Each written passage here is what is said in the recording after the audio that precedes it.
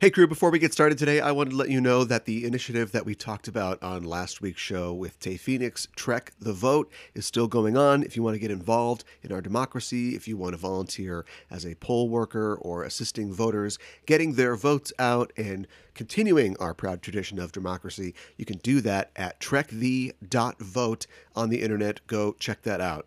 On the show today, once again, I'm joined by Mikanhana to talk about a great episode of DS9. Mikanhana is the host of the Sailor Noob, I always screw that up, Sailor Noob podcast, a podcast all about Sailor Moon and Japanese culture. You can find that on Twitter and Instagram at noob_sailor. As we usually do when she's on the show, we talked way too much and cut quite a lot of the conversation out.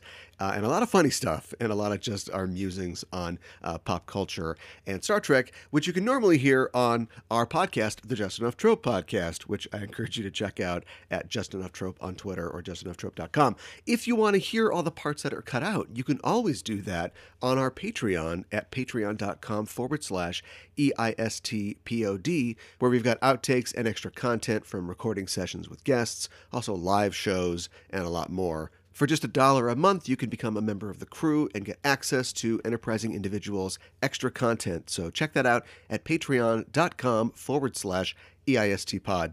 I had a lot of fun talking with Mikanhana about Gul Dukat. I hope you enjoy our talk. Here it is. With that, let's get underway.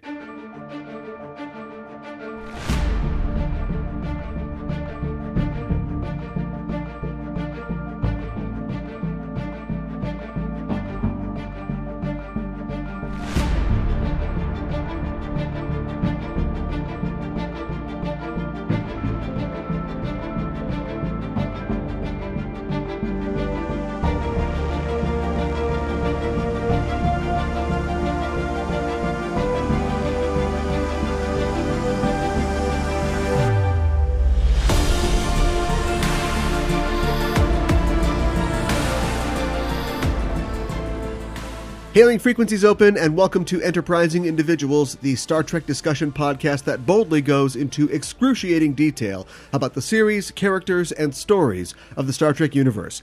I'm your host, Aaron Coker, a.k.a. Caliban, and attention Bajoran workers, random searches will now be 50% more random. I'm joined on this episode once again by Mikanhana. Mika is the host of the Sailor Noob podcast, an exploration for experts and newcomers of the fashion, food, and culture of the classic anime series Sailor Moon. She's also the co-host of the Just Enough Trope podcast, and she's a frequent guest on Star Trek Discoverage. Mika, welcome back to the show. Thanks for having me. It's good to have you back aboard. Good to be here. Today we'll be talking about Indiscretion, the 4th episode of the 4th season of Star Trek Deep Space Nine. Dukat was right. Dukat did nothing wrong. Dukat was a good guy. Oh, no. Fire up the Google machine and you'll find a seemingly endless number of posts from impassioned Trek fans who are desperate to explain to you why Gul Dukat is not the monster you think he is and how his actions, however unpalatable, were working to the public good. Dukat was undoubtedly a capable administrator, inarguably an accomplished military leader, and certainly resourceful, and those are all desirable qualities, if you can overlook all the civilian deaths. We live in a time where our supply of empathy is at an all-time low, and people regularly confuse cruelty for strength, and those two failings underpin not only the brutal years of the Cardassian occupation of Bajor, but nearly every political, ethnic, and economic conflict of our current age. Dukat is a fun villain to jeer at, but also a war criminal who is serially unfaithful to his wife and who works continually to justify the motivations behind and effects of the murders and injustices of his administration. That's not a good guy. And as his fate and the fates of many dictators reveal, the ends never justify the means. But we'll talk about that a little later in the show. But first, Mikanhana, it's great to have you back on the show, and it has been a while since you were on the show to talk about a Trek episode. I think the last time was in season 2. Is that right? Yeah, we talked about Imaginary Friend. Yeah, I remember that one. Oh, no, Priscilla, or whatever her name was. I don't even remember what her name is. Oh, she's making a chair float. I think now that you mention that, I think that the only episodes I've talked about on Enterprising Individuals have been TNG episodes. Yeah, I think that's true. Yeah. Yeah. So it's time to mix that up a little bit. Yeah. A chair float is a chair and root beer, by the way.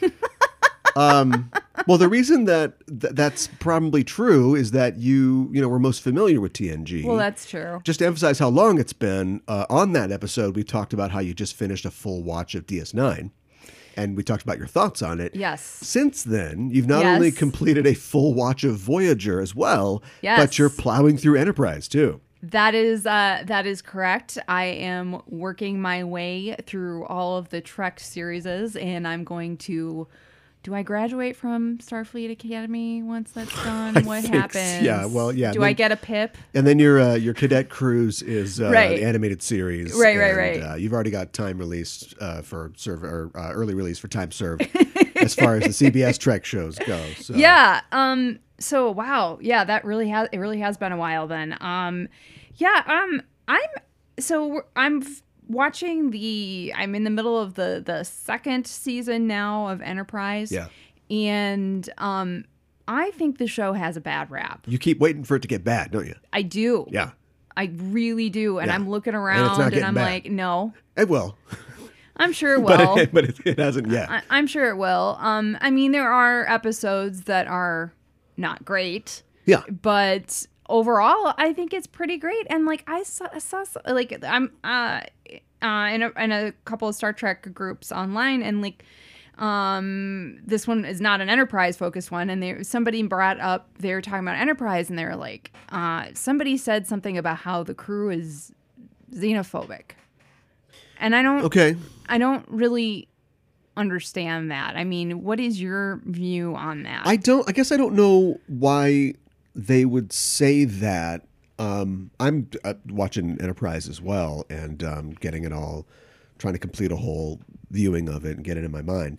And the only thing I can think of is I was watching an episode recently, and I was thinking about, I think it was, is it called Singularity? It's an episode where they want to check out a black hole, but for some reason the black hole has crazy rays, and it affects all the humans on the ship, and also just the Denobulan, because we need the Doctor to be knocked out. Right. And I was thinking, oh yeah, this isn't a situation where there'd be, there's an Andorian ensign who can like take over or something, because this is an Earth ship. Everybody on the ship is a human. So it's not like, I don't think that the show goes out of its way to say like, oh boy, these aliens so dumb. We're just seeing it through the lens of characters who aren't as evolved as Kirk and Picard yet. But at the same time, Jonathan Archer would never, he makes decisions all the time to like protect, races that they're just mad, or to respect them. And then sometimes it's like, geez, these Thalassians or whatever, they want us to like stand on our heads and do all this stuff, and it's just really annoying. But I haven't run into like out and out human chauvinism yet. I haven't either, so I kind of wonder where that comes from. There's some regular chauvinism. I think the show is a little broy. It is, and I don't think that it is definitely a little broy, and I don't think that Hoshi and T'Pol necessarily always get to do things. I mean, especially Hoshi, if I'm really honest. They just like why couldn't I love T'Pol, I love Trip, but flip it. Okay. What if like a Zahn type character was the Vulcan representative, and then Trip was a girl, was a woman. Sure. Yeah, that would definitely. So like Archer and Trip things. have been friends for a long time, but just like platonic friends, like they just, they didn't get together or anything. And then you can do everything that is coming up in the show still. It's just sort of flipped. Yeah, I mean, I think that would make it more interesting for sure. And also like I'm from Pensacola, Florida, or whatever, but it's a girl. She likes wrenching on stuff, and there's nothing wrong with that. That wasn't the vision, right? That wasn't the vision of Brandon Braga and Rick Berman, who maybe see themselves as Archer and Trip. I mean, which is which? Yeah, right. It's entirely possible. Do you think that the hate from Enterprise is just like people have an idea in their minds of what it's gonna be like, or and then they just are like, yeah, I don't like this, or they've already decided I'm not going to like this, so they don't like it, and they're looking for things. I think after the sort of sweeping epic of DS9 and the people are already mad kind of about Voyager, but like the action thrills of Voyager and like expanding the universe of Trek and the Borg and all that, you get this kind of stripped down back to basic show. Yeah. And I think people were unsatisfied with that. That's one of the reasons I like Enterprise. I like the fact that the transporter can't solve everything, that they don't have replicators, that just being like the episode where they're trying to get the mine off their ship. Can you imagine them doing that on the Enterprise D? No, they would the just fact take that they care don't of have it, some wand that they can't wave, to just take care of it. I think that it slows things down a lot. Usually in a good way. Sometimes they forget to write extra material in to make it interesting. Right. Now all shows, mostly streaming shows, they're all crazily overwritten and there's just too much stuff and it's like fine, every character's got a speech every episode. Not always necessary, but I think maybe if you took some of that and put it back into Enterprise and gave them, because this like the Singularity episode I was talking about is like their Naked Time. It's like where they all kind of go crazy. And I was thinking about the fact that I like these characters, but I don't think we know enough about these characters yet to make them going crazy mean anything. Yes. And it's funny because the Naked Time is like the 6th episode, I think. It's really early of the on. first of TOS. Yeah. And yet we still kind of like have a feeling for those characters already that when they're running around and being crazy, it like kind of makes sense. Right. And I think you're right about that. And I think maybe that's another reason why people don't like it is they don't feel like they have a really good sense of who these characters are. But I do like that it is stripped down, and I like that this is pre-Federation, and they're just kind of like astronauts in a way, and that there's such an emphasis on we're exploring. And I mean, that's always a part of Star Trek. They're explorers. They're boldly going where nobody has gone before. They're trying to make connections and have these new experiences. Yeah, I love the fact that they pull up to every planet like, hey, what's going on? They're like, ding dong. My name's John. I'm from Earth. Yeah, right. And the aliens are like, point your guns. What's Earth? Yeah. Yeah, I know, right? They're like, whoa, sorry. And I know. Hidely ho, neighbor. Yeah, exactly. We're the Flanders of the galaxy is what I'm saying. Pretty much. Yeah. And it helps too that he's got his dog who is incredibly adorable and 2 great dog actors, I learned. Yeah. Does everything on cue. Don't feed Porthos cheese. But I think that helps too because I think that helps you give you a clue into like Archer's character, you know? Yeah. And then also his relationship with his dad and who his dad was. If we ever saw Picard talk to his fish, he would seem immediately 25% more human. Right. But instead, like they clearly went like, we got to give, Archer will have a dog. And that way we'll see him just interacting with his cherished pet as a normal person, in addition to having to represent all of humanity and solve all these terrible problems that we've never faced before. Right. Well, now that we wasted all our time talking about Enterprise, give me like a 5-word summary of your enjoyment of Voyager. Oh, okay. My enjoyment of Voyager in a how many word summary? 5? It doesn't really matter. I love Janeway. Who doesn't? But I guess that's my biggest takeaway from Voyager. I do really like the crew as a whole. Yeah. I like that they're forced to go to this to the Delta Quadrant, and the whole thing is them getting home. I kind of think that sometimes that gets lost, and that we could have explored that maybe a little bit more. Yeah. At times, or like maybe they tried to, because there's not really an effort to make lasting relationships with anybody. They want to leave a good impression, but you know what I mean? But I think that's really hard to do. So sometimes it's like hard to track, but overall I think I really enjoyed it. I like, another big takeaway for me is like, I really enjoy, 7 of 9. Yeah. I like Tuvok and B'Elanna a lot as well. Yeah. Some characters I'm like not super keen on. Like I'm not really a huge Stan from for Chakotay. But you know, I think that's his first name. Stan, right? Right. I think that maybe outside of Captain Kirk, I think Captain Janeway is probably the ultimate like Starfleet officer, like the officer, the person that was born to do it. Yes. Picard, he gets the job done, but he always seems like more of a philosopher or a diplomat who's sort of required to go places and chart gaseous anomalies sometimes or whatever, but he's really there for the diplomatic purpose. And Sisko is a guy who he's not really like a administrator for a station. That's not really his thing, right. but he figures it out. And then becomes the man for the moment when this war starts. Like that's really what his strength is.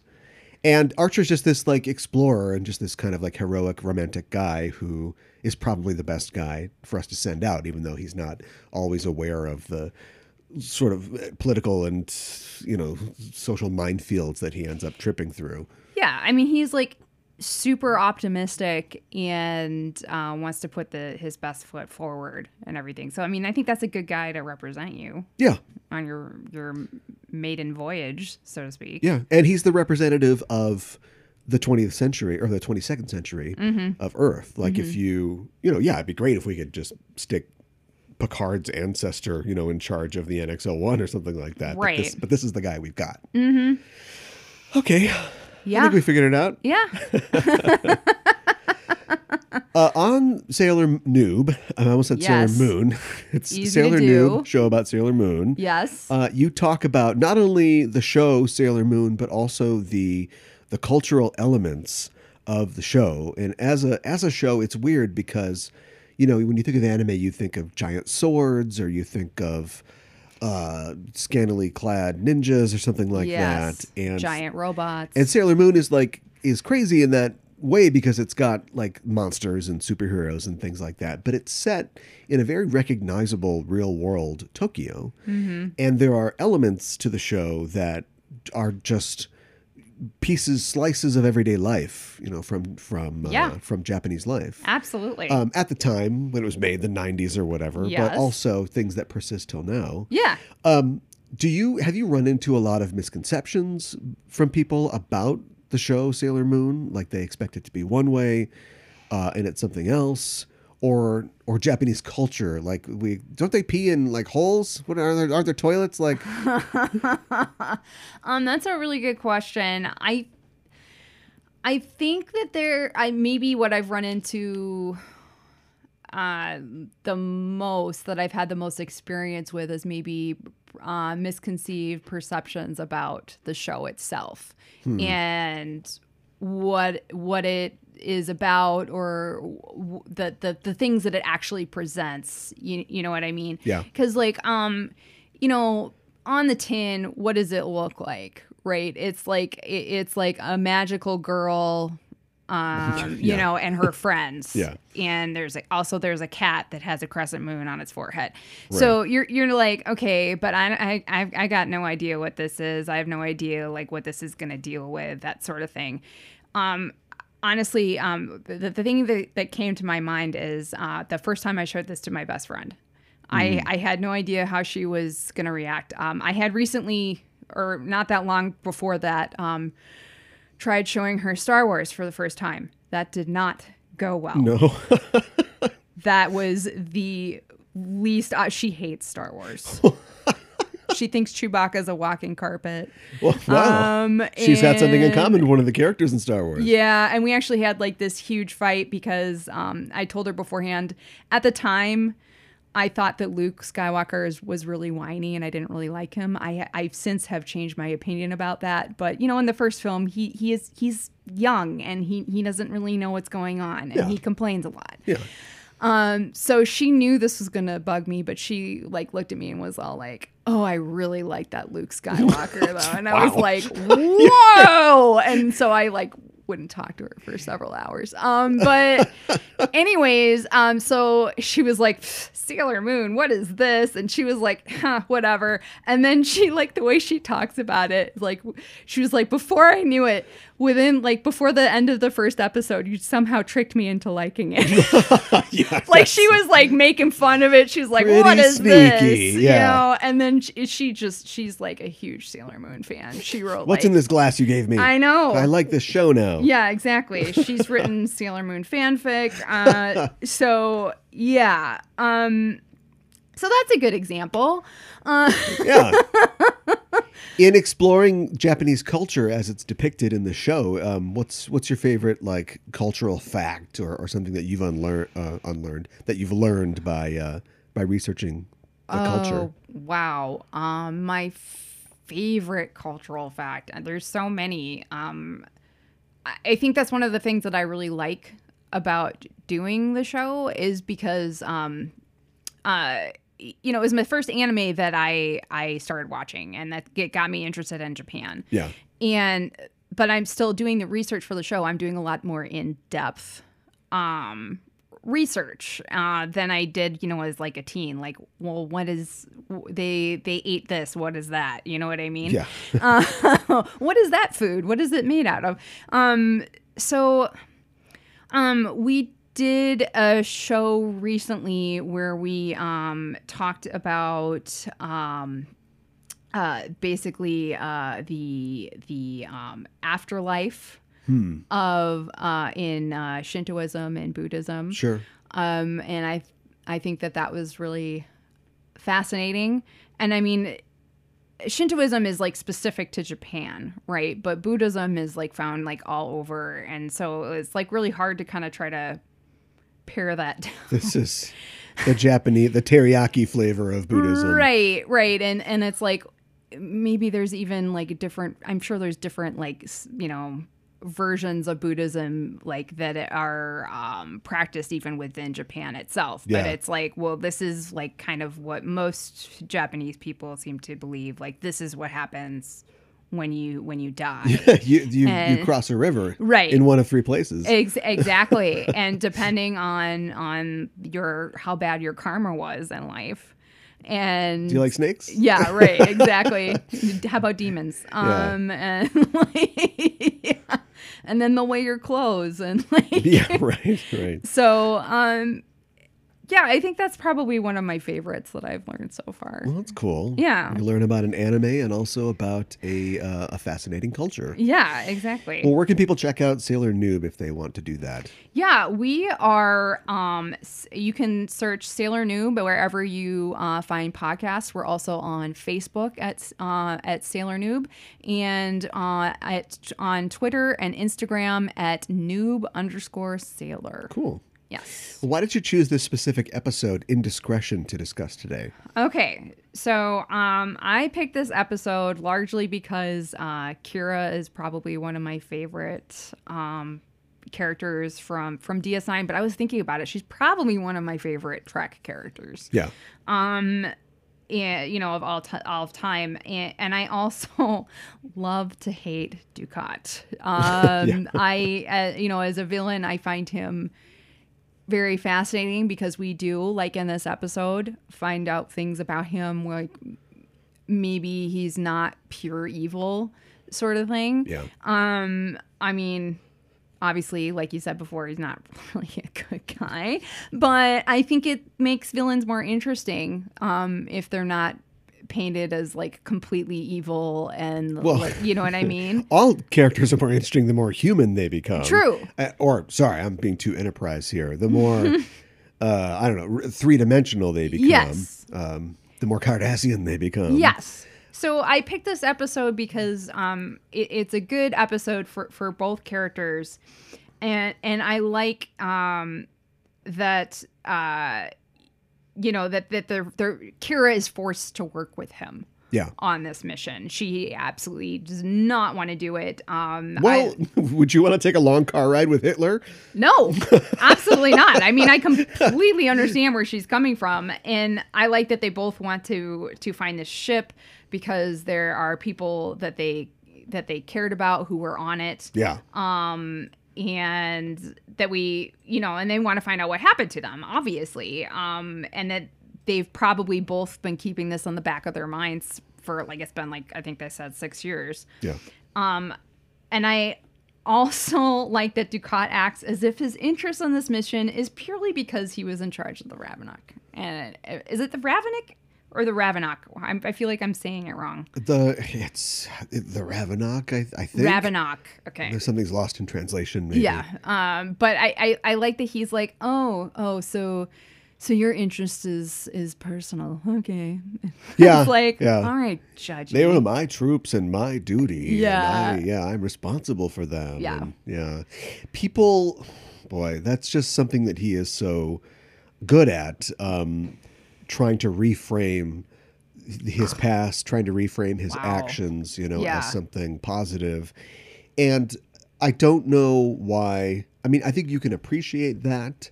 And maybe every once in a while, a fun kind of trollish post about how Dukat was the real hero of DS9. Hey, listen, let me tell you something. Right.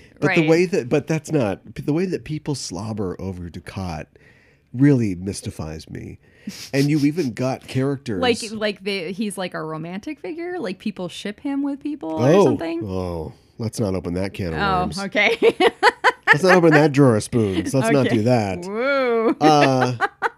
No, I mean just the way, and I can I have a picture in my mind of the people who are writing these posts, and they are uniformly the same giant nerds who, for some reason, have picked Dukat as a heroic figure when he fails nearly every challenge that's given him. This is probably the one success that he has in the entire series, which is to not murder his own daughter. Right. But every other time that he is given a choice to do something, it's almost always the wrong choice. Yeah.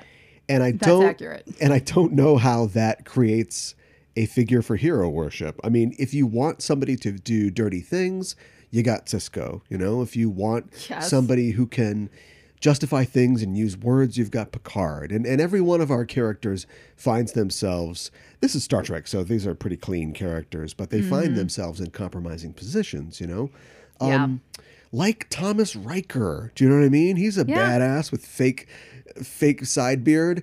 But the way that they look at Dukat and it's, I don't know, it starts off as a meme or a joke, and then it ends up, you're literally arguing on Quora or something like that about how Dukat was the real hero of the series, and I just don't understand. Like I said, I love. Remember that time he started a cult? Yes, but it was. I almost picked that episode. It was a sex cult. Yeah, remember that? I almost picked that episode. What a hero! What a hero! Yeah, maybe. I know, right? It's unimaginable. And that was probably, I mean, except for him, using religion to manipulate young women into sleeping with him. This guy's got a lust that doesn't quit. That is apparent. But except for that, and maybe there is no except for that, I'm willing to accept that. That's probably the least damage. If we had just, except for the part where he turned it into a suicide cult at the end, if we had just left him on, were they on Empok Nar? If we just left them over on the other station, maybe, and he's just having a surf and safari with a bunch of Bajoran atheists, which is a non-profit organization. Maybe that was fine, but of course Kira gets wrapped up in it, and then it becomes Jonestown, and that's bad news. So so he could even ruin a free love commune. Oh, he can ruin anything. Yeah. I am convinced of that. So I just what a champion. I know. I love to hate him, but he is not the hero. He ruined being a pirate. All you have to do is just be a pirate, and he couldn't even do that. No. There are so many other characters in that show who are heroes, or who you could consider to be a hero, and or are also super behind. conflicted if that's what you need to get your engine revving. Look at Garrick, who I love. Well, people love Garrick too, but just don't tell those guys that he's straight or that he's not straight. Yeah, I know, right? Because same guys. I know, right? Also writing super long posts. Yeah, right. About how he was totally getting it on with Zial. It's get over it. Well, guys. let's just get into it. Okay. We're talking about the DS9 episode Indiscretion, the 4th episode of the 4th season, the hot season. 4th season is full of bangers. Yeah. Just this first part. It's just hit after hit. Episode 4. Yeah. This episode aired first on October 23rd of 1995. The teleplay for the episode is by Nicholas Correa, who wrote 3 episodes of Star Trek Deep Space Nine and Voyager put together. He pitched the story of Hippocratic Oath. Of course, he wrote the teleplay for this episode, and he also wrote the episode Prototype. Okay. He got to start writing for the CBS series The Incredible Hulk in the 70s. Nice. And went on to write for series like Airwolf, Street Hawk, and Walker Texas Ranger. He was also a good friend of Ducat actor Mark Alimo, apparently. Really? That's what I read. Interesting. And he passed away in 1999. Oh, okay. So not that long after this aired. Yeah. Well, he got to see it air, I guess. The story for the episode is by Tony Marbury and Jack Trevino. Marbury and Trevino also pitched the story for the DS9 episode Little Green Men, which aired later in this season. Not my favorite, but a favorite of many. Is that the one where... That's the Roswell one. Yeah, where all the Ferengi characters or the Area 51 are whatever. like, yeah, they think that, yeah. Okay. Yeah, that's not a very good That's one. fun. It's okay. It's fun. Meh. Don't hate us because we don't like it. Those 2 episodes are Marbury's only writing credits, but Trevino went on to write for several other fan productions like Starship Farragut, Star Trek Continues, and the Renegades series. The episode was directed by LeVar Burton, who we have, of course, talked about on the show before. Yay, Suffice it to say that he directed 29 episodes of Trek in all. Wow. This is his first DS9 episode that he directed. He'd go on to direct 9 more. Who is, maybe you know this, maybe you don't, who is the Star Trek actor who has directed the most Star Trek episodes? You always do this. I'm sorry. Is it LeVar? Frequent listeners to Just Enough Trope will or, know that I'm always asked questions that I don't have the answer to. Okay, I'm sorry. 29's high. It's very high. I didn't see any declaration that it was him, but I'd be willing to bet that it was him. But of course, Roxanne Dawson is way up there. Mm-hmm. I'm not sure that Frakes is because he was directing movies and stuff, so I don't think Yeah. that he's in the running, but it could be Burton. Okay. Could be. Okay. Solid, capable director. Always like his episodes. Yes. Hasn't he done some for Discovery also? Yeah. Okay. I don't know. I don't know. I thought he had. I will zip my lips. Did you see? He doesn't act that much anymore, but he did appear in an episode of Weird City, which was a Jordan Peele show, a sci-fi anthology show that appeared on YouTube Premium. So no one's seen it. I did not know that was even a thing. But it was well reviewed, and it seemed like in the vein of the, Electric Dreams, Black Mirror type thing. What if technology, but bad? Okay. I mean, I wouldn't say no to seeing it, but I haven't seen it. Got YouTube Premium. Yeah, right. That's not going to happen. Yeah. That, as Kira says, that'll be the day. Yeah, right. There is no star date given for this episode, as is fairly common for DS9 episodes, but it is, of course, taking place in 2372. And your assignment, Mika, if you can, is to give us a 25-word synopsis of Indiscretion. Oh, gosh, do I have to actually count? Kira finds out that a ship carrying Bajoran prisoners years ago during the war has been found, and she has to work with Ducat to find it. How many is that? I don't know. I lost track. That seemed real close. I think that was close. That seemed really close. It was over 15, but yeah. So I only go to 15 and then I stopped. Don't forget the 10 more. Yeah, that's good. Here's some interesting facts from the memory banks about this episode. The basic plot of the episode is very similar to the 1956 film The Searchers, directed by John Ford. In the film, John Wayne plays a Civil War veteran who goes searching for his niece, played by Natalie Wood, who was abducted by Comanches years prior. He's accompanied on his journey by his adoptive nephew, played by original Christopher Pike actor Jeffrey Hunter. Really? Yeah. Interesting. That was kind of like one of the things that they were considering when they hired him for this, because he had been in this. He'd been in, I think it was before. It might have been after The Cage, but he was in a movie where he played Jesus. And so he had a little movie career going on, but then maybe not so much. And so he's maybe looking for some TV stuff. And Gotcha. They got him for Star Trek. The movie is a favorite of many of the writers on DS9, and the film is referenced directly in the 7th season episode, It's Only a Paper Moon. which I talked about previously on the show with one of the episode's writers, David Mack. In that scene, in that episode, Vic and Nog are watching Shane. And Shane! which I just is saw a Paramount recently. production. Yeah. Oh, okay. Yeah. So they can show it. Right. And then at the end of the scene, they're like, I like The Searchers better. So, which is a Warner Brothers production. So, okay. Whoa. Bite that hand. Okay. Bite it. All right. That's insane. He's clearly still suffering from his PTSD because Shane is way better than The Searchers. I've never seen The Searchers. Although The Searchers is a classic. Okay. It's also not aged real well. Oh, okay. Lot of... I can't... It's been a while since I've seen it, but the Indians are not... they're not depicted very sensitively. Okay. All right. So watch that one before it's canceled and gone forever.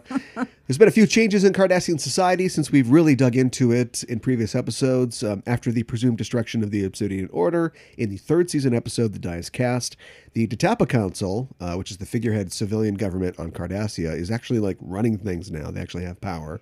So we see the council in the premiere episode of this season, The Way of the Warrior, and Dukat has been installed as the chief military advisor for the council. So always just moving up, upwardly mobile. Yeah. He's also been promoted to Legate from Gaul. So this is Legate Dukat that we're seeing in the episode. Oh, I didn't remember that. It's not mentioned in dialogue, though. Okay. Okay. And this is really the only time, I think, because as soon as he brings Zial back, he gets demoted. So, okay. so Wow. only sharp-eyed viewers will notice his new insignia, like his Legate patch. Interesting. Huh. Okay. I didn't catch that. My mom had a Legate patch when I was growing up at home. Get the bunnies out of it. Let's talk about the guest stars in the episode. Penny Johnson appears, of course, as Cassidy Yates. She appeared on many episodes of DS9 as Cassidy. She first appeared in the Trek franchise in the 7th season TNG episode Homeward. That's the one with Paul Sorvino, and he's trying to kidnap all the aliens and put them on a ship. God, I don't Transport remember thing. that. It's Worf's brother. Worf's brother. Okay. I don't remember. Wow. Wow. I know. I bet Paramount was really proud to get Paul Sorvino for that episode. I know, right? You don't even remember it. I know. It's not a very good episode. Oh, okay. Unfortunately. Johnson is an incredibly prolific film and TV actress, having supporting roles on the Larry Sanders Show. And when I say supporting, I mean like series long, front to back. 24, she played President Palmer's wife, First Lady. Castle, and she's a regular on the Orville now. Mm-hmm. Mark Alaimo appears as Legate Dukat. Yes. Alaimo got a start on TV in the early 70s with a guest role on the daytime soap The Doctors. He would go on to many guest roles on 70s and 80s series, as well as appearing in supporting roles in films such as Tango and Cash and Total Recall. I didn't realize you probably have. It's probably been pointed out to me that he's in those, but I can't remember. I don't remember him in Tango and Cash. I don't either. He's either a cop or an inmate, and I think probably a cop in some of the cop scenes. Yeah. But I know that he is in the 2 weeks scene. We see him. He's like the leader of the Cohagen's guards. Okay, gotcha. His first appearance in the TNG franchise was an uncredited role as Badar Ndudud in the first season TNG episode, Lonely Among Us. He plays this guy who has like this weird lion head alien mask. Okay. And he's not even credited. He has the distinction of playing the first significant representations of 2 alien races on TNG. First as Tabak the Romulan in the first season TNG episode The Neutral Zone, and again as Gul Macet the Cardassian in the 4th season TNG episode The Wounded. Okay. Alaimo's distinctive neck influenced the design of the Cardassian makeup. Makeup supervisor Michael Westmore based the race's neck ridges on Alaimo's stately neck. Very nice. That's a really cool piece of Trek trivia. Apparently, his nickname is the Neck. Apparently, so. Shh, you guys, the neck is coming. Mark the Neck Alaimo. Roy Brocksmith appears as Razka Karn. Brocksmith first appeared in the Trek franchise in the 2nd season TNG episode Peak Performance as Kolrami, the Stratagema expert. That's the guy that Data busts up at the table. They're playing the little thumb game. It's like Risk or whatever. Sure.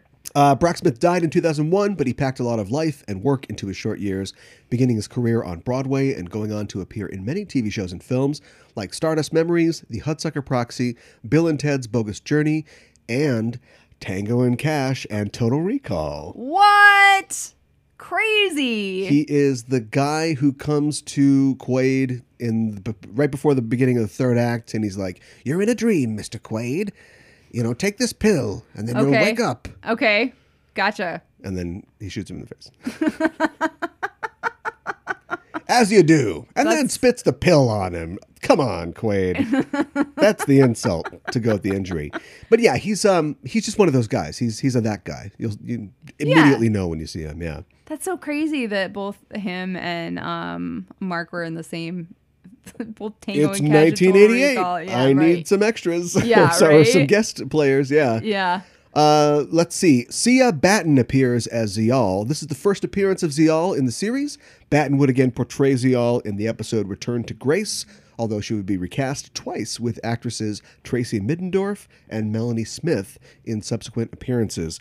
Batten would go on to play the character Irina in the 7th-season Voyager episode Drive, as well as the Orion Navarre in the 4th-season Enterprise episode Bound. Batten is a model and dancer as well as an actress, having appeared in films like Charlie Wilson's War, Charlie's Angels Full Throttle, and Charlie Brown in I was trying to think of a third Charlie Brown thing. And she's had various guest roles on TV. She was also a founding member of the burlesque dance troupe and recording group, the Pussycat Dolls, though she left the group before the release of their debut album, PCD. What? That's crazy. Left too soon. Yeah. That's really interesting to me. Her and Carmen Electra are like, we got bigger fish to fry. Yeah, right. That's really interesting to me that she was recast, obviously, and that role was recast twice. And yeah. I knew that, which is, okay. I didn't know that she appeared as Zial a second time. Yeah. But then Return to Grace is the one that's kind of a sequel to this one because it sticks Dukat and Kira together again. Mm-hmm. And that's the one where they're on the freighter fighting the Klingons. And at the end of that's when Dukat's like, "I'm going to be a pirate. Come with me, Kira." And she's like, "What?" And she's like, "No. No, in fact, I'm going to take your daughter to DS9 and take care of her because you clearly don't care about her." Right. You hero, you. But it's weird that she then was recast as different characters in Voyager and Enterprise. So all the time that happens. Yeah, but so they liked her. So why So why was she recast in the first place? Well, yeah, like we said, she's a model and dancer. Scheduling and conflicts so, or yeah, something? maybe she was doing something else. And this is, the Pussycat Dolls were forming around this time or maybe a little bit later. So maybe she was involved in that. And so yeah, it happens. Interesting. Okay. All right. I mean, I want to know how Melanie Smith did double duty with this, and she was on Seinfeld a couple times, right? I don't remember. As George's girlfriend. Okay. Yeah. The only significant other of George's that I remember is his fiance. But it's just it's weird because she's not the actress that I remember playing Zial because she didn't play her the longest. Right. So I'm bad with names. Who's the last one that you just mentioned? Melanie Smith. Melanie Smith. Like, she's the one that I remember. When I think of Zial, that's who I picture. Right. So, yeah. Okay. The one that was in a torrid relationship with Elan Garrick. Wow, that was really... Was it? That was really so proceeding hot. Apace. So passionate. Yeah. I mean, maybe they go on some dates, but it's not like we ever see them embrace or anything like that. Just gives her some bugs. Or even hold hands. Yeah, read this. Yeah, Leave right. me alone. Yeah, I'll see you for lunch. I'll tell you all about Cardassia. Okay, all right. Yeah. Right. Lunch. Right. That happens a lot. I have not watched DS9 in a while because I've been going through Voyager, Enterprise, and the new Trek shows, and so I don't know. It's like slipping on an old pair of shoes or whatever. It feels good, feels comfortable. Yeah.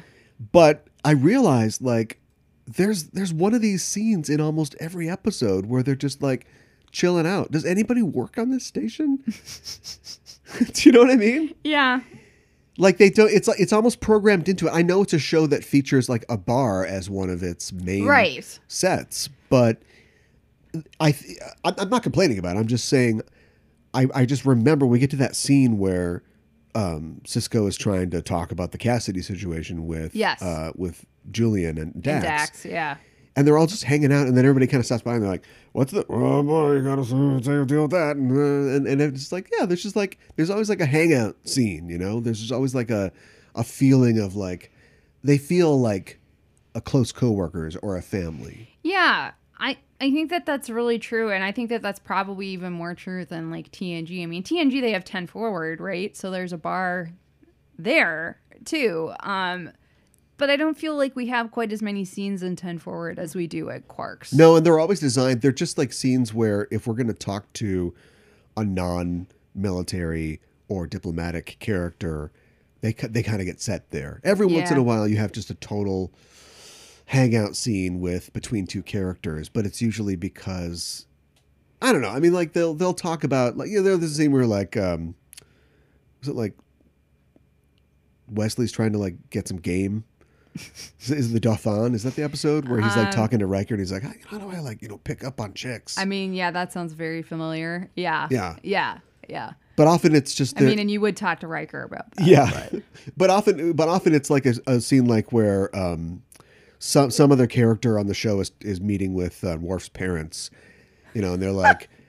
Is Worf eating okay, And they're like, well, I'll tell you, like, Worf doesn't talk about you ever. And they're like, well, it was hard. Little Worf when he was growing up. And it's like, no, don't do any character development. This is supposed to be a fun scene.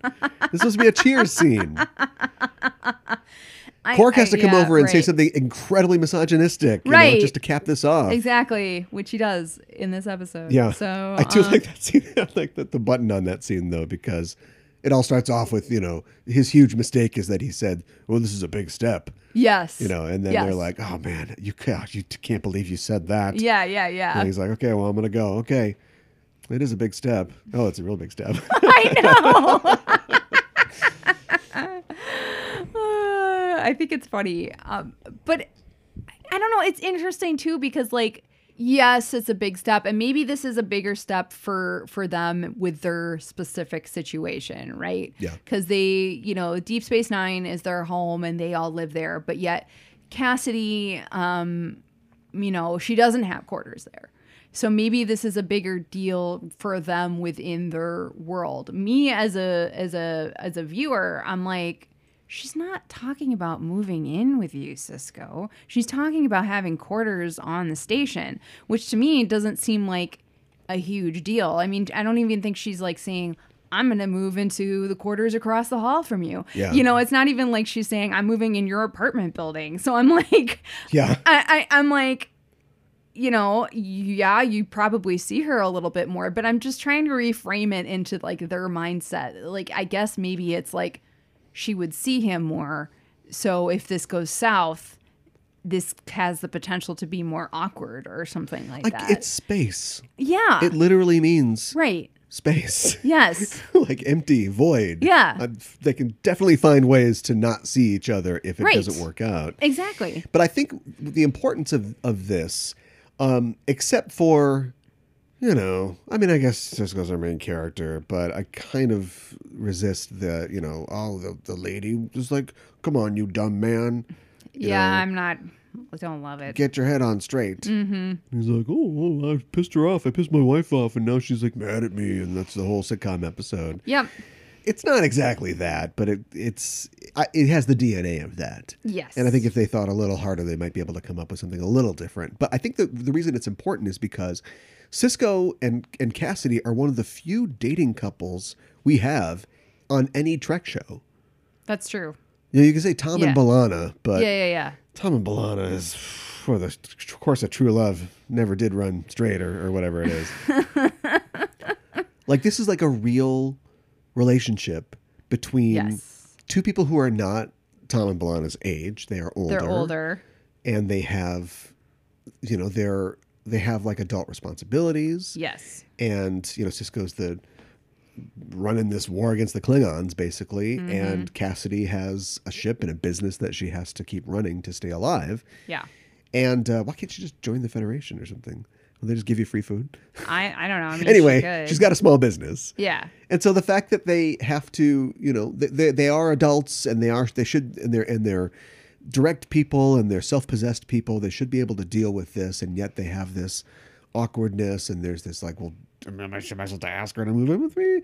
Like, I like the fact that we explore that. Like, where has that been explored elsewhere in the Star Trek universe? That's true. And there is that. And I think he immediately after he said what he said, he feels bad about it, and he and then we, see him dealing with it for the rest of the episode and like talking to his friends about it and like, what should I do? And so, he's trying to think about it. And then at the end of the episode, he says to her, I think, I'm just scared because, which I mean, is a normal response, but he goes into why, because of what he does and his position with Starfleet. And he sometimes gets put into these dangerous situations and his wife died basically because of in some ways he blames himself. Yeah, he says explicitly, in the episode that his job got his former wife killed. Yeah, and so that is a concern. Which is like, no, Starfleet got your wife killed. Yeah. Why was she on that ship? Why are families on Starfleet ships? Yes. It makes no sense. Exactly. So, yeah. Sue Starfleet. Yeah. That's what you should do. Back to Dukat. I don't think we've ever talked about Dukat on this show. How is that possible? So congratulations. Yay. In addition to being the first guest of the show, you get to be the first person to talk about the hero of Star Trek. S.G. Dukat. Yes. We don't know his name. Wow. S.G., really? Presumably he has a real name because Cardassians have two names. Mm-hmm. But we don't know. I think we just see S.G., Weird. the initials on a screen or a file somewhere. In the books, which are non-canon, his name is Scrane Dukat. Scrane. That just sounds evil. Yeah, I think they were working overtime on that one. Like Sheev Palpatine. I'm kind of reminded, I don't know why, I mean, I guess maybe in some ways this makes sense, of Scorpius. Scorpius. Yeah, I don't know. Scrane, Scorpius. I don't know. Scorpius did nothing wrong. Yeah. Don't start me on Farscape. I know. You'll never stop. We should introduce these basement weirdos to Farscape and go, you want a real quote unquote bad guy who did nothing wrong and has a backstory because Dukat comes from a life of privilege. Do you know what I mean? Like, he comes from a highborn family. Yeah. He's never had to worry about where the next meal's coming from, except when he was a pirate. He, he's a high position in the government, in the military. Yeah, look at Scorpius. They don't even compare. No. Poor guy. It's half Sebastian. Yes. It's tough. Yes. Back to Dukat. Back to Dukat. Yeah, people just really, really love him. And as you had mentioned before, they did humanize him. And I think that was important. And Zial was a big part of that. Yeah, I was going to say, I think this episode is huge as far as that goes. Yeah.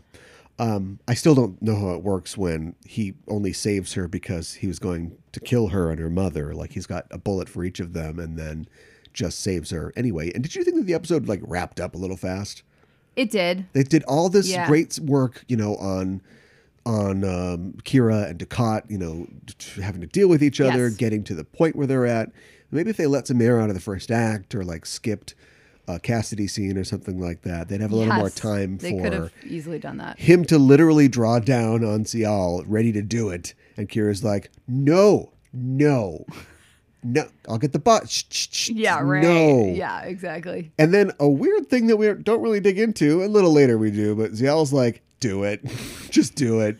I know. The only thing that's been keeping me alive is that you were going to come save me and now you want to shoot me like everybody said. So fine. I'd rather be dead than I know. It's like, whoa. It's super dark. I was not expecting that. Yeah. You know? But he's like, okay, I'll give you a hug then. And even like rewatch, I know. And even rewatching it, like that part is not something that I remembered. And so It goes by so fast. I was like surprised, like rewatching it. Like, Yeah. wait, what? Yeah. Like, I didn't, that's like such a major thing. How could I forget something like that? Yeah. I know. And then he's just like, I can't kill you. Oh, I can't kill somebody who wants to die. Is that what it is? That's not how my kink works. Yeah. So, yeah, it's, I don't know if I buy it, but story-wise, you have to do this. Of course, you have to push him in that direction. And we get about a year out of ambiguous Dukat, you know, where we're not really sure if he's a good guy or a bad guy. Yeah. And of course, as soon as the Dominion shows up, he's like, I, for one, welcome gooey overlords. Yeah, right. And, you know, that's the end of that. Mm-hmm. But yeah, like as an anti-hero, I'm not sure that I ever really buy it. Buy him as an anti-hero. Having the Klingons as adversaries, you know, leaves that space filled so we can maybe play around and do some stuff with Dukat. But I just don't, and I know you don't have the answer, but I don't see what people see. Like, to me, it's like, this is textbook villain who would tell you that we're not so different, you and I, you know what I Yeah. mean? But is full of crap. Like, he doesn't mean anything he says. And it's all for him. He's, you know, he says he wants to protect his wife and his kids. Mm-hmm. And he claims that there's some existential threat that, like, oh, my family would be in danger if people knew about this. And it's like, no, you don't want to lose your position. And you absolutely do. The one good thing that you do in your life, you get the punishment that you deserve. Yeah. And the point is that good people accept that punishment, but you are all mad about it and you start looking for other things to do and a way out. Do we, I don't remember, I don't recall. Do we ever find out what happens with his wife once she finds out about it? Or is he, I mean... I don't remember. I can't That's remember another classic either. Mika question. I'm sorry. Because it's like... I'm sure she's not happy about it. No, but I don't remember them like separating or getting a divorce, but maybe they Well, she's do. certainly not with him on the Bird of Prey when he's cruising around. Well, that's true. She might have cut him loose in some ways. So, I mean, I think I want to see Dukat living at like bachelor flats, you know, and he's just hanging out by the pool. I know, right? Hey, my wife left me. Can you believe that? Want to crush some brewskis? Yeah, later? right. I got a great sound system. Join me. Does he like? I don't remember. Does he like dress like a Klingon too? Because that would be really hilarious. He just like delves headfirst into it. That's I like his when they wear the Breen costumes in this. Yes. It's good storytelling because we get it. Plus, this is another thing that makes me think that they were really out of time, or maybe just couldn't be on the location for that long. But like, they immediately cut to like, oh, they're in disguise. We don't see them. We don't need to see like clunk and then some Breen feet are dragged behind a rock. We don't see that at all. No, we just cut right to it. And but they must have found like a 6.5 foot tall Breen and like a 4'9" Breen. I know. Like, how do they find the exact Breen? Yes. And I always thought that like Breen, whenever we see them, they always seem to be really tall. So how did they find Kira size Breen? You cut down and like her sleeves and pant legs are like rolled way up. Yeah, right. Exactly. I mean, as far as cutting corners goes, I feel like I'm more okay with that than like the ending, like you said. Like, it just seems super rushed when they finally get to meet Ziel, and then even again when we have the kind of like denouement scene on when they're back at the station. Yeah, it's like, can we have a little bit? I mean, we've built this thing so up, like, let's actually show the climax a little bit more and the denouement a little bit more. And it was all designed. Robert Hewitt Wolf had said that it was all designed to do this exact thing, to give, not to make him a good guy, but to give Dukat some depth, you know, give him because his place in the show changes so much. When you think about, this is the first like real long running villain that we've had on a Star Trek show. Yes. And, villain, let's say character. Yeah, whatever. And so, but his position keeps shifting, and it's partly because of the political situation and the way that the situation in the Bajoran sector keeps changing. Yes. But it's also him like tap dancing and like scuttling, like a cockroach and just surviving, because that's one of his like real traits. So like just keeping him in the mix, but also maybe planting like phantom seeds for like a connection or a relationship between him and Kira. Yeah. And having that line at the end where he's like, "Oh, I'll let you know. I'll talk to you later." I think, and I don't know if they ever made any real plans for that. I know that Mark Alima would have really liked that. Yes. But I think Iris and Bear and Nana Visitor have both been like, that never would have happened. Like, I think so. I remember from the DS9 documentary, like him saying something along the lines of like, "Oh, he liked Kira, and I wish they could have gotten together," or something like that. And then they like cut to her, and she's like not amused. No. It's like, maybe you're a little too keen on this idea, but I mean, I think that fits with his character though, because I was trying to remember his character because he's a super Bajoran weeb. Yes. Yes, exactly. And I was trying to remember, is this the first, do you know, maybe you don't know, and so maybe I shouldn't even ask this question, because I'm going to get in trouble again. Is this the first episode where we kind of see an inkling of that, or have we seen? I think so. Okay. I think so. It's the first episode where they really spend like the most time together, isn't it? I think so. They have the long car ride. Yeah. Which like that's something else, just calling out like staples of DS9. The long, uncomfortable runabout scene. It's something that the show goes back to over and over again. And it's so well done that I didn't even notice it until I took a kind of a long break from DS9 and came back. I can think of so many scenes, where it's Odo and Wayun, or it's Kira and Dukat.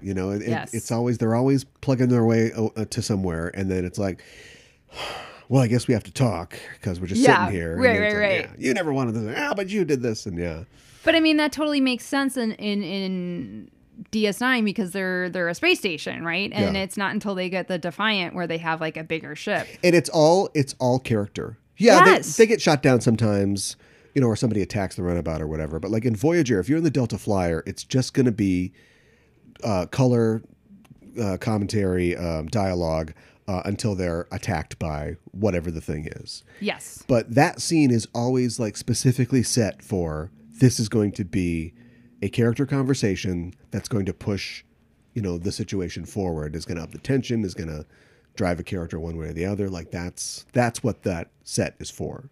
Absolutely. This is number 2 Kira hair for me. Oh, yeah? Yeah. What's number 1? I don't even know what you'd call this, but it's the sort of short, just sort of like teased, kind of feathered kind of look. Number 1 is the sort of longer from season 7, the kind of finger wave type thing that she had. Yeah. Oh, that was fun. I liked that too. Yeah. She had some good looks. Trek, they do try to do this. I mean, I guess it's one way of them telling time and like how a character changes, right? Like especially with a lot of the female characters, they change their hair from different seasons. So LeVar Burton's trying to grow a beard, and they're like, shave the beard. Yeah, I know, right? I don't want to shave the beard. Yeah. Jodie LaForge doesn't have a beard. And then it's apparently. Gone. Yeah, apparently. Who cares? Let it go, man. Well, didn't they like? They didn't want Cisco to have like a goatee or anything. What was the story behind that, or is that just myth? No, it's not. It's not a myth. He rose to fame playing a character named Hawk. Yeah. On Spencer for Hire, a character who had a shaved head and a goatee. Yeah. And this is before goatees were cool. Mm-hmm. I don't know about shaved heads, but they just didn't want people to associate him with that character. But it's like, you're hiring him on the strength of playing the badass Hawk. Yeah. So the only good thing that you get out of it is you get a progression of the character, I guess, in his look, from being kind of a dorky single dad to being like a badass at the end, who's murdering Romulan senators and whatnot, the hero. But up to that point, they're like, no, don't do it. And then eventually they're like, all right, just do it. I know, right? Just do it. But even then, they're still transitioning because he grows the beard in, and everybody on board's like, "Oh, okay, cool." Right. But then at some point, it's like, "No, get the blue crystal out. I'm gonna do the whole head." Yeah. Okay. I mean, it's fine. That's so silly. I just. I mean, I guess I understand where they're coming from, but I just it's hard for me to. I wouldn't just be like, oh, he's just playing that character, because he has a very similar look. That wouldn't be like the first thing that I would think. When you hire Will Smith, you want like, ha ha ha ha. Right. Like that's what you're trying to get, right? Yes. If he came in with like shoulder length dreads, I'd be like, what is happening right now? Like, we didn't want, Ziggy Marley. We wanted to build Will Smith. Right. Show us the abs. Like, what was it? Oh, no, I don't have abs anymore. I really like ice cream, so can we just do it like this? Who was it you were telling me? Was it Ryan Gosling who was... It's not Star Trek, but yeah, okay. I know. The Lovely Bones role. Yeah. Yeah. Yeah, he got hired to play the dad in The Lovely Bones, directed by Peter Jackson. And without really talking to Peter Jackson, he decided that the character would be... Because he's Ryan Gosling. We all know The Notebook, whatever. Right. But he thought like the guy would be like good looking, but he'd gone to seed because the character's depressed and is reaching middle age. And so he gained like almost 100 pounds in the months after he had gotten the job before he showed up on set. And he just went nuts. He stopped doing any exercise. He would get canisters of Haagen-Dazs, let them melt, and then drink the ice cream every day. So gross. And so he shows up on set, and he's 100 pounds overweight. And Peter Jackson's like, "What are you doing, man? What happened?" And then they fired him and hired Mark Wahlberg. So that tells you, like, oh, okay, well, I guess that's what you wanted. Yeah, so. right. Exactly. Dad's ripped. Yeah. I'm going to kill your daughter, bro. You be careful. I'm depressed, but I'm doing reps. I'm depressed, but yeah. But I'm getting up at 3 a.m. for prayer. Prayer and workout. Oh, my goodness. We got to talk. Speaking of working out your muscles, there's muscles in your butt. We got to talk. We got to talk the ow my butt scene. Oh, my God, yes.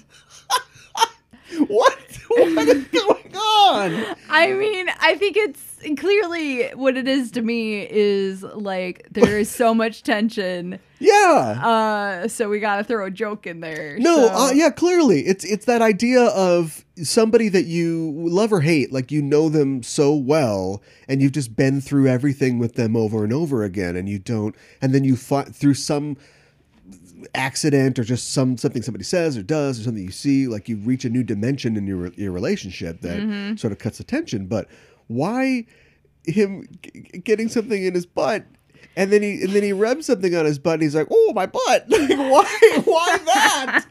This is your hero. Because clearly they want to humiliate him. Yes. They want to show that he is ridiculous. Yes. So do the people who write these online screeds, do they just go, "It never happened. Kira was dreaming. That was a dream. They were in that cave sleeping and she dreamt that happened." Wow. I don't know how they could. How do they say square that? I don't know. Their manly Cardassian hero. "Oh, my butt. Oh, something in my butt." But doesn't this, like you were saying, like, doesn't this make him more human? And like, he has a butt? Well, and things are because going in it? and he's like he's being dumb because he doesn't know how to use the dermal regenerator. I guess. I don't know. And like, it's funny it's I think maybe what they were thinking is, what is a situation we can put these two characters in where something funny happens, but it's somehow, and they decided it was going to be something embarrassing that happens to Dukat. Because if this happened to Kira, I don't think it would be as funny. Like the same scene, but Kira. I think it's funnier because it's Dukat and he's like, "I'm in control and I'm, all the time."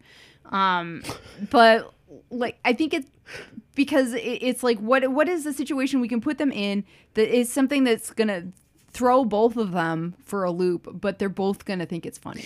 He's also, okay, I don't know if I believe anything that you said, but okay. But I picked up on one thing that you said, which is it would be different if it happened to Kira. And I think that Kira would just be really mad and she'd be embarrassed. And Maybe he'd think it was funny, but she'd be really mad at him. But I think it says something about the lack of empathy and the lack of self-introspection that a character like, and I'm including real world characters, Ducat has, in that to him it's just like, oh, I got hurt. Oh, something's in my butt. And then it's like, oh, what a funny situation this is. Oh, we had a good laugh there. That was amusing. I'm going to kill my daughter tomorrow is in his mind the whole time. Like it just doesn't, he just thinks about the awful things that he needs to do and he's going to do, and it doesn't affect him. Whereas Kira is our good person. I love that the show opens and we see her observing, like we often see Kira praying, meditating, practicing her religion on the show. And we open that way and we know that Kira is a good person. And yet she is like the most stressed out person on the show, who is so tightly wound that she's going to snap at almost anything. Like if something goes in her butt, forget about it. and by the end of the show, she's not that. I mean, she does snap and is like, hey, how's your dead family? Like she does get a little mean sometimes, but by the end, she's just so conditioned and so ready for all the things that they have to do. But just like rewinding to this time, like the fact that he's just, oh, there's something in my butt. Oh, well, that's going to be a good one for the journal. As I place it, my daughter and her mother's earrings next to it. I know. It's just like. Well, I think that especially after, the scenes leading up to the "ow my butt" scene, like.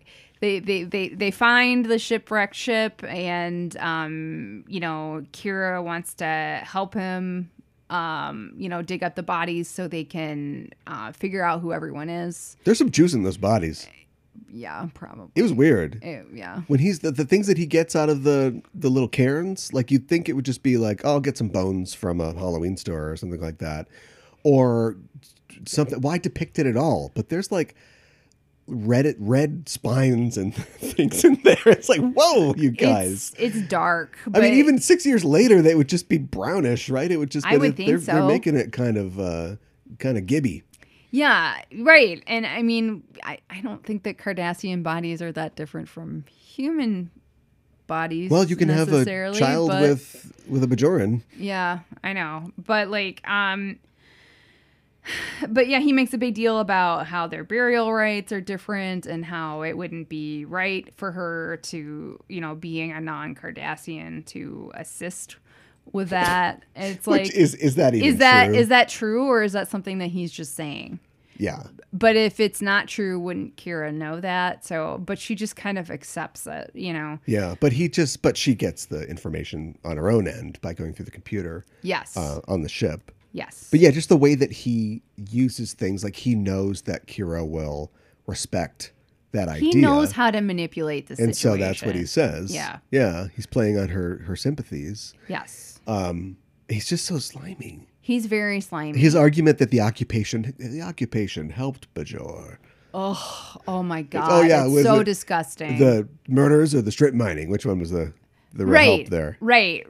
Like, I think it made you stronger and better people. It's like, you are, like, I mean, what do you even say to that? Like, in reaction to that? Like, I can't even. Well, for all my talking about her being tightly wound, I mean, she navigates that well. She does navigate it well. Yeah. And I think she pretty, she's pretty good about, setting up boundaries with him too. Like, okay, we are done talking for now. We have to work together, but we are not talking about this anymore. I don't have to be friends with you. And she, she makes it clear too. Like, maybe Bajor and Cardassia will be allies someday, but you and me, yeah, right. That is never going to happen. Yeah. When remember the episode where Kira finds the orb of very specifically traveling in time and goes back to meet her mother. Yes. When she's I mean, like, I know they're supposed to be like comfort women, basically, but like, she's kind of decided. I'm not saying that she fully wanted to do it, but she has basically decided She's come to do to terms this. with it. Yeah, she's come to terms with it. She's accepted it. And she's basically like dating his. That basically makes him kind of Kira's dad. Do you know what I mean? Like at that point, they must have decided like, okay, we're not gonna go forward with any like romance or relationship between them. But if they already, he knew. Yeah, he knows who Kira is, who Kira Nerys is. He did know. So he's like, your mom was hot. Yeah. There aren't enough things in this guy's butt. I know. Oh my god. We need some things in the butt related torture for this guy. Oh my gosh. It's terrible. I know. He's gross. Do you think that he really liked the Kai Wen? Dukat is delusional enough that I could see him convincing himself that he did. What? That, whatever it takes to get the mission done. He is playing this role. That's what that Garrick did. Yeah, right. Garrick, he would do whatever it took. Yeah, right. To complete the mission. Yes. Even if it was clearly being gay. Right. I mean, internet. I mean, is it? I don't know. So you could argue that Dukat is, this is maybe horrible, such a Bajoran weeb that like he becomes a Bajoran. He does become a Bajoran, doesn't he? Yeah. But he's not like, finally. No, he's not. So it's kind of like, I don't know. My neck lighter. Feels so lighter. But he does like Bajoran women, and Kai Wen is a very powerful Bajoran woman. Yeah, that's true. So why the heck not? There's still that apocalypse to think about, though. Yeah, I know. Gotta do that. Yeah, I think he had a mission for sure. Once a character gets possessed, it sort of that's kind of the end of like their character development, right? Yeah. Until they're free, and we know they are from possession because Kira's possessed, in that one episode. Yeah. But like they're always around, so he's like doing stuff, but it's at the behest of the Pa Wraiths, and so he can still make choices, I guess, but all of his choices are like, well, I mean, he's just doing all this to open up the fire caves or whatever. Right. And so, yeah, I mean, once he kills Dax, like, I think that's kind of the end of his character arc. Yeah. But he chooses to kill Dax. I know. Well, he's possessed then, too. I don't know.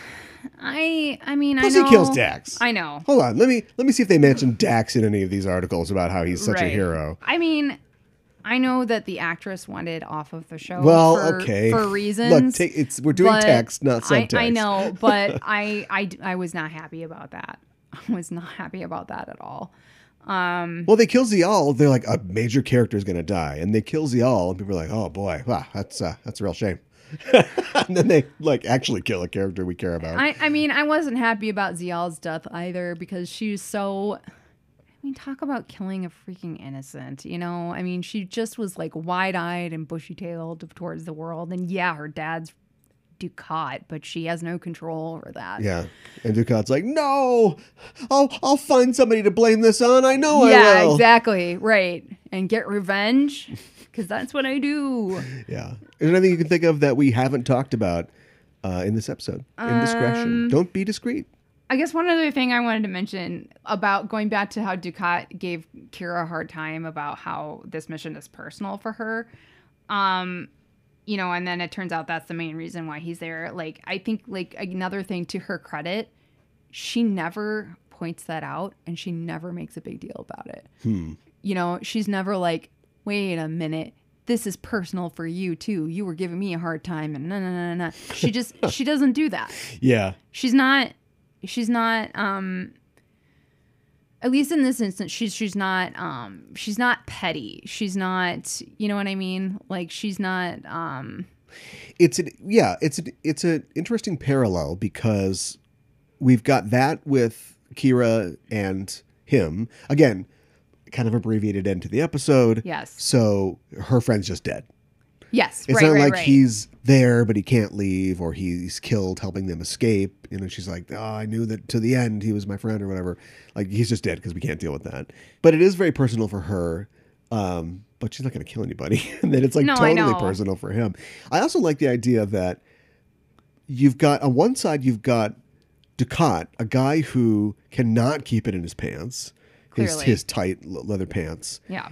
And he's completely unfaithful, and he's even going to commit murder to take care of some of his unfaithfulness. Right. And meanwhile, you've got on the station Captain Sisko, who is trying to kind of woo this new girlfriend and is afraid to enter into a relationship with her because of his responsibilities, because he doesn't want to put her in danger. And all he's doing is thinking about this other person, to the point where he's just honestly, he's not thinking it would have been nicer to have said something better than it's a big step, but he's just being honest. He's like, for me, this is a big step. Now, this is terrifying. He has problems admitting his fear, but he's afraid. He's afraid for her. He's afraid for their relationship and all this. And he's thinking about her. And all Ducat is thinking is just problem solved. Yeah, I know. So it's a contrast between, both of our heroes here, Kira and Sisko, with the antagonist of the show. Yeah. SG Ducat. Screen Ducat. We did it. Yes. Get this thing out of our butts. We're done. Rub the thing on it. It's over. Turn it on first. Well, we've talked before on the show about your space dad being Picard and your favorite Picard episode being The Inner Light. Has that changed at all? I still think that Picard is my favorite, and maybe it is because he is the diplomat. Yeah. I think that, just also because he was my first captain, it's hard to, I think we've talked about on the show even that, all the captains, I like all the captains for like different reasons, Yeah, it'd suck to hate a captain, wouldn't it? Oh my gosh, that would be the worst. I hate evil Captain Lorca. Yeah. But I bet I'd really like Prime Lorca. Probably. It's weird. I'd like to see a show where, I don't love Captain Freeman. Yeah. But I mean, we haven't seen her just do a lot of stuff yet. No, we haven't. On lower decks. But yeah, I mean, does the that's a good question. Here's my question that I thought up months ago. Does the captain have to be likable for the show to work? I think that in the realm of Star Trek, they think the answer is yes. Oh, they clearly think the answer is yes. Yeah. Do you think the answer is yes? I think it is possible to do without them being likable. But I think if you do that, you have to do something like they did with Discovery and then not make them the main protagonist. Yeah. Well, I think that having him, masquerade as the real Lorca, but then be a real hard ass, real jerk. That's the closest they got. I mean, that's what they were doing. Yes. But then they immediately replaced him with how many marshmallows you want in your cocoa? Yeah, crew? I'm the original space Cookies dad. for everybody. Yeah, right. Yeah. So they just flipped a completely different way. Yeah, I know. I don't know. Who do you think will be? Do we know yet who the captain is for Discovery season? No, 3? I've seen people talking about zooming in on Saru's badge and seeing an extra pip there. So I don't know. I would really like to see Saru be I'd like to see him do more stuff. Well, yes. I think he really fell to the wayside in the second half of the second season when they were just doing all that Iron Man stuff. Yeah. It was hard. It's hard not to. Yeah. But anyway, yeah. I don't know. I think you could have that. I mean, and not evil necessarily, but Jellicoe. There you go. But then again, right? Number 2 posts, Jellicoe was right. Jellicoe knew what he was doing. Right. Look, he put Deanna Troi in a real uniform, and now she looks professional. Yeah. This guy knows what he's talking about. And in the depiction, Ronnie Cox is great, and I like the idea of the character, but we never get any proof that anything that he says or does is worth anything. He goes, because Captain Picard has talked down a million aliens from a million ledges, and he goes in, he's like, okay, listen up, Riker, this is what we're going to do. We're going to make him wait 15 minutes. Then I'm going to go in and go, this coffee's cold, and I'm going to storm out, and you're going to look like, huh? And then you're going to go out after me. And he's like, why would we do that, sir? Yeah, it's it's all a tactic. It's all a tactic. Right. We don't know that tactic ever really works. No. By the time we get to the end of the episode, they've basically invaded this secret facility, right? And they're going to pick up Picard. And then Jellicoe just asks the other captain, hey, can you give us the ball guy back? And that's all that he really does. Otherwise, he's like, I need 4 shifts. I need him right now. I had to kill Bob Morton because he made a mistake. He's just like, he talks the talk, but does he walk the walk? Or like, does anything that he does carry a weight? I don't know. I think it works. He's unlikable and people love him. So yeah. Okay. All right. So there you go. Proof that it works. Question answered. On our ship, you are working in the turbolift department. Some side duties in engineering. How's that going? Yes, fantastic. Have you been keeping away from Jordy, or have they been keeping Jordy away from you? Yes. I think I found out last week that he made a version of me in the holodeck. I was not happy about that. Well, for appearing on this show, you receive a promotion to the rank of lieutenant commander. So now that you are equal in rank with Jordy, that's probably some kind of like offense, like some court-martialable offense. You're not even a subordinate anymore. Yeah. A couple warp core breaches and stuff like that. But yeah, I'm trying to keep at least 6 feet between me and Jordy. What's in this Coco No-No? Well, Commander Mikanhana, thanks for joining me to talk about Star Trek and the Star Trek universe. If people want to continue the conversation, and they can, at EISTPod on Twitter and the Enterprising Individuals Facebook page, where can people find you online? Yeah, I'm at justenougghtrope.com and at Mikanhana on Twitter. Great. And then we talked about finding Sailor Noob at noob_sailor on Twitter as well. And Instagram. Yep. And Instagram. Great. Yes. Well, thanks again for joining me. We're signing off until the next mission. Hailing frequencies closed.